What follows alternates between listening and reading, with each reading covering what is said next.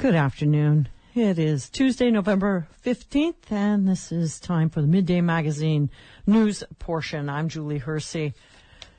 Sitka Assembly is moving forward with a long-planned seaplane project, and while new estimates project the cost at more than double the original predictions, the Assembly is going for a fully realized project as opposed to a more affordable, scaled-back option. Catherine Rose has this report. The existing seaplane base is more than 50 years old, and long-standing plans to replace the aging infrastructure are finally moving forward. And while the price tag is higher, the city plans to cover most of the construction and the land purchase with federal grant money. In September, Public Works Director Mike Harmon told the Assembly that the project could end up costing more than double their original estimates. At its last meeting, Harmon brought several options to the Assembly for consideration: a full-scale project totaling $38 million, or a scaled-back project with a $28 million price tag.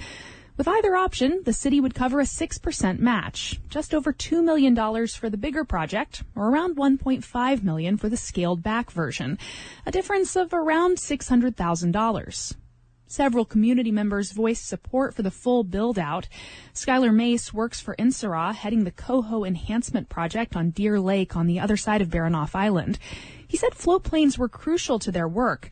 They fly year-round for the troll fleet and spend over $50,000 on aviation. And the access we have right now compared to other areas in Southeast is pretty poor. I guess I fully support a full plan for this, as it directly affects my job and a lot of people in the community, and it would be a lot greater, or it'd be a lot more problematic for how our project operates if we didn't have aircraft services. And Assembly members lined up behind the full build-out too.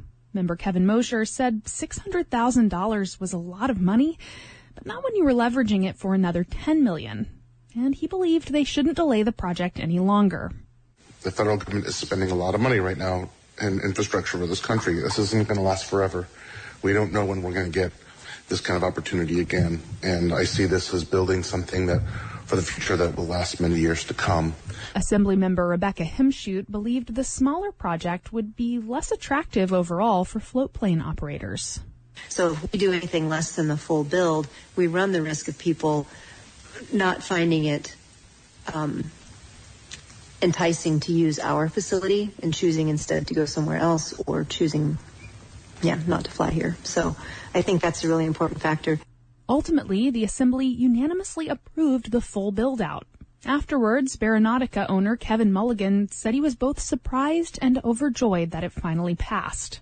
It's going to be a great opportunity for Sitka. We're going to go from having the worst seaplane facility in Southeast to the nicest one. Right now, Mulligan is the only float plane operator providing transportation services in Sitka. Yeah, there's times that I didn't even want to get in the plane, and I'd go out flying and, to bring somebody to the hospital, or somebody needs to go see their family if there's a death in the family or something, or Thanksgiving's coming up, and then this weather is just changes in minutes, and to have other operators out there just for backup, it's just really important, and it's really exciting. If approved on final reading, the $2.1 million in matching funds will be drawn from the city's general fund to purchase the land and move forward with the project.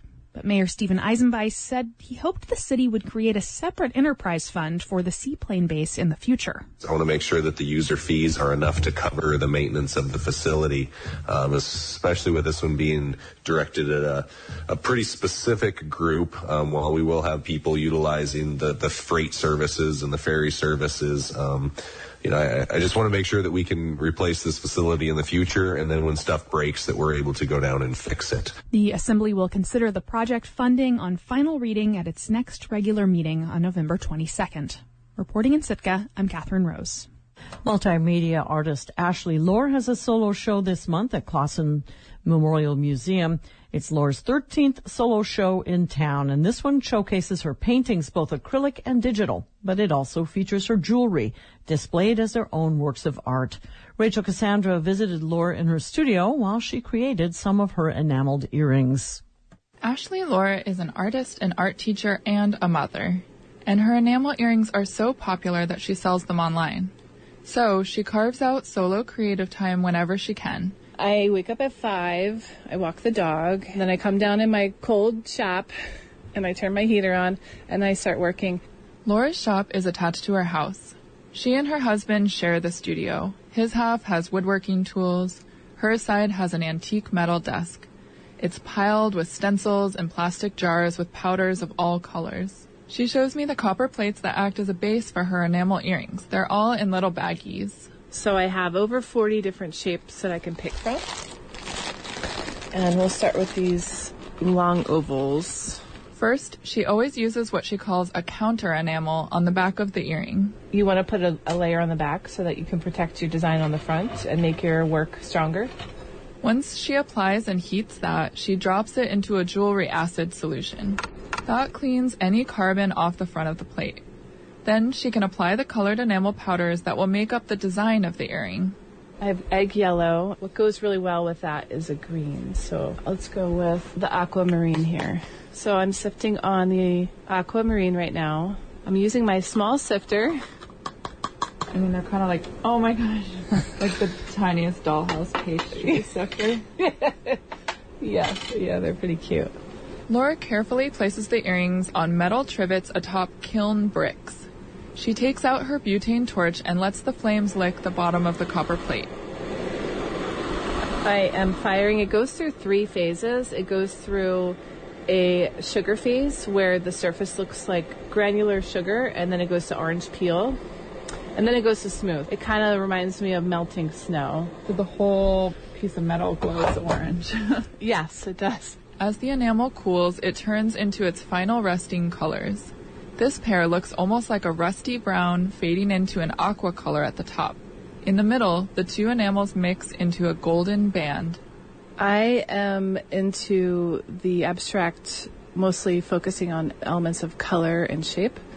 If you create a team of colors, and then those, each color has a specific role and they bounce off of each other in some kind of a way.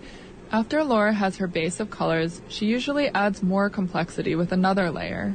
I want to challenge myself to figure out how I can squeeze one more color on there, one more shape on there, to the point where it's almost chaotic, but it's not, because it works together. That's how I work with my paintings and my digital work too. Laura uses all kinds of found objects as stencils to add shapes to her jewelry. I've got some keys. There's the washers. I have plenty of washers. I have 2 young kids, and then when they find a flat washer while we're out walking, they pick it up and they say, "Mommy, I got this for you." And it's, they know what I'm looking for. They've got, they're tuned into my brain. I pick out a piece of metal with a chunky zigzag on the bottom edge for Laura to use. I like the ghosty one, but this one. Yeah. Yep. Okay, going with it. Okay, so in my head, I'm thinking right now, what colors do I want to use? I like clover pink a lot. Let's go with clover pink. Laura takes the stencil and lays it on top of the earring over the enamel base. It almost looks like if you take the top part away, it almost looks like the silhouette of dinosaur teeth or, spikes from Devil's Club or something. So I'm going to lay that on there. I have to hold it really still. Laura uses tweezers to move the hot earrings onto her ceramic tile to cool. There's now a dusty pink toothy shape overlaid on the rust yellow and aqua background. It's just like what Laura talked about, a team of both colors teetering on the brink of chaos. In Petersburg, I'm Rachel Cassandra. Ashley Lohr's solo show called Chromatic Currents will be up at the Clausen Museum in Petersburg through this Friday, and you can find her work online at therosiefinn.com. Some Wrangell residents are using their lunchtimes to learn the critically endangered Tlinget language. Sage Smiley reports Wrangell Tribe is sponsoring a year of beginning Tlinget classes for adults. A good Tlinget speaker will spray some spit, says Juan Lane, Virginia Oliver. Kataya, this is me. Kataya, and then my name, Tlinget. And in the Tlinget language, what I'm saying to you is Kataya, and you see the high tones. Kataya, your name. It's me, Quan Plain. That's my name. Oliver stands in front of a tall whiteboard propped between windows at the Tribal Cultural Center on Wrangell's Front Street. Adults of all ages are scattered across 2 long rows of folding tables facing the board. Across the back of the room, behind the students, a weathered totem pole stretches the length of the building, awaiting restoration. Kateya, Quan Plain. And then I would say, you, cut, do a sock.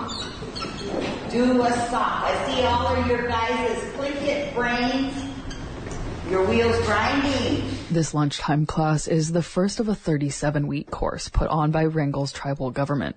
The Wrangell Cooperative Association's $82,000 federal grant will pay for almost a year of Tlinget instruction and study materials, lunch for students, and travel for elders like Juneau-based Kaka'at Florence March Sheakley to come visit and share language, lead sewing classes, and play Tlinget bingo. The focus of the first class is introductions. You guys got the first part of that. You cut to a sock. And then you're either a poach, which is a wolf, or you're gay, which is what? Raven. And so na is the moiety, the is personalizing it to you. Na, and then cut is me. Siti, and that means it's just so. Siti. Over the next weeks, she says students will learn the whole Tlinget alphabet. The most important thing about Tlinget is learning the alphabet. Your teacher will tell you.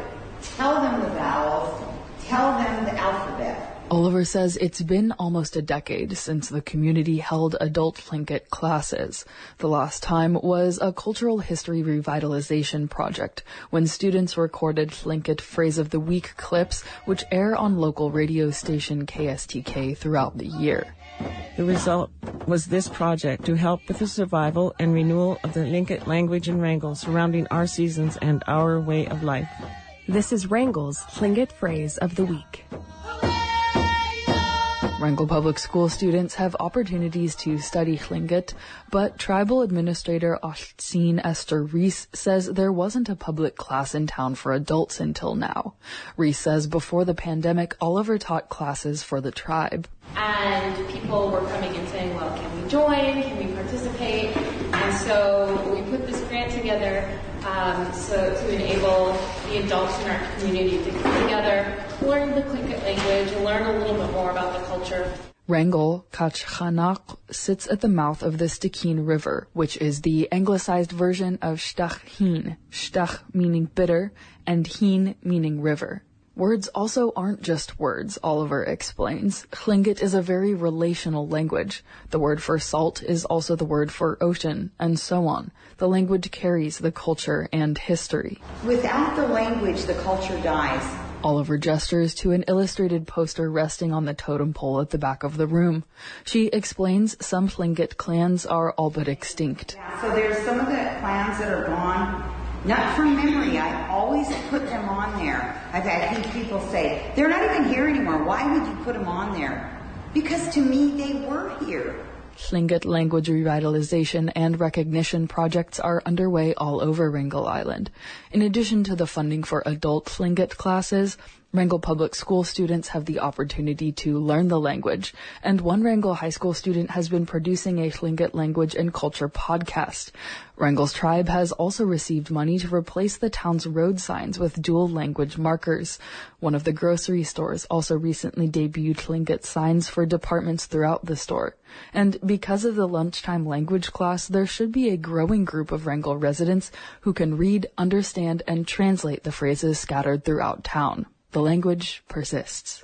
In Wrangell, Kachchanak, Tleitkach Einach Sage Smiley, Yuchatuasak.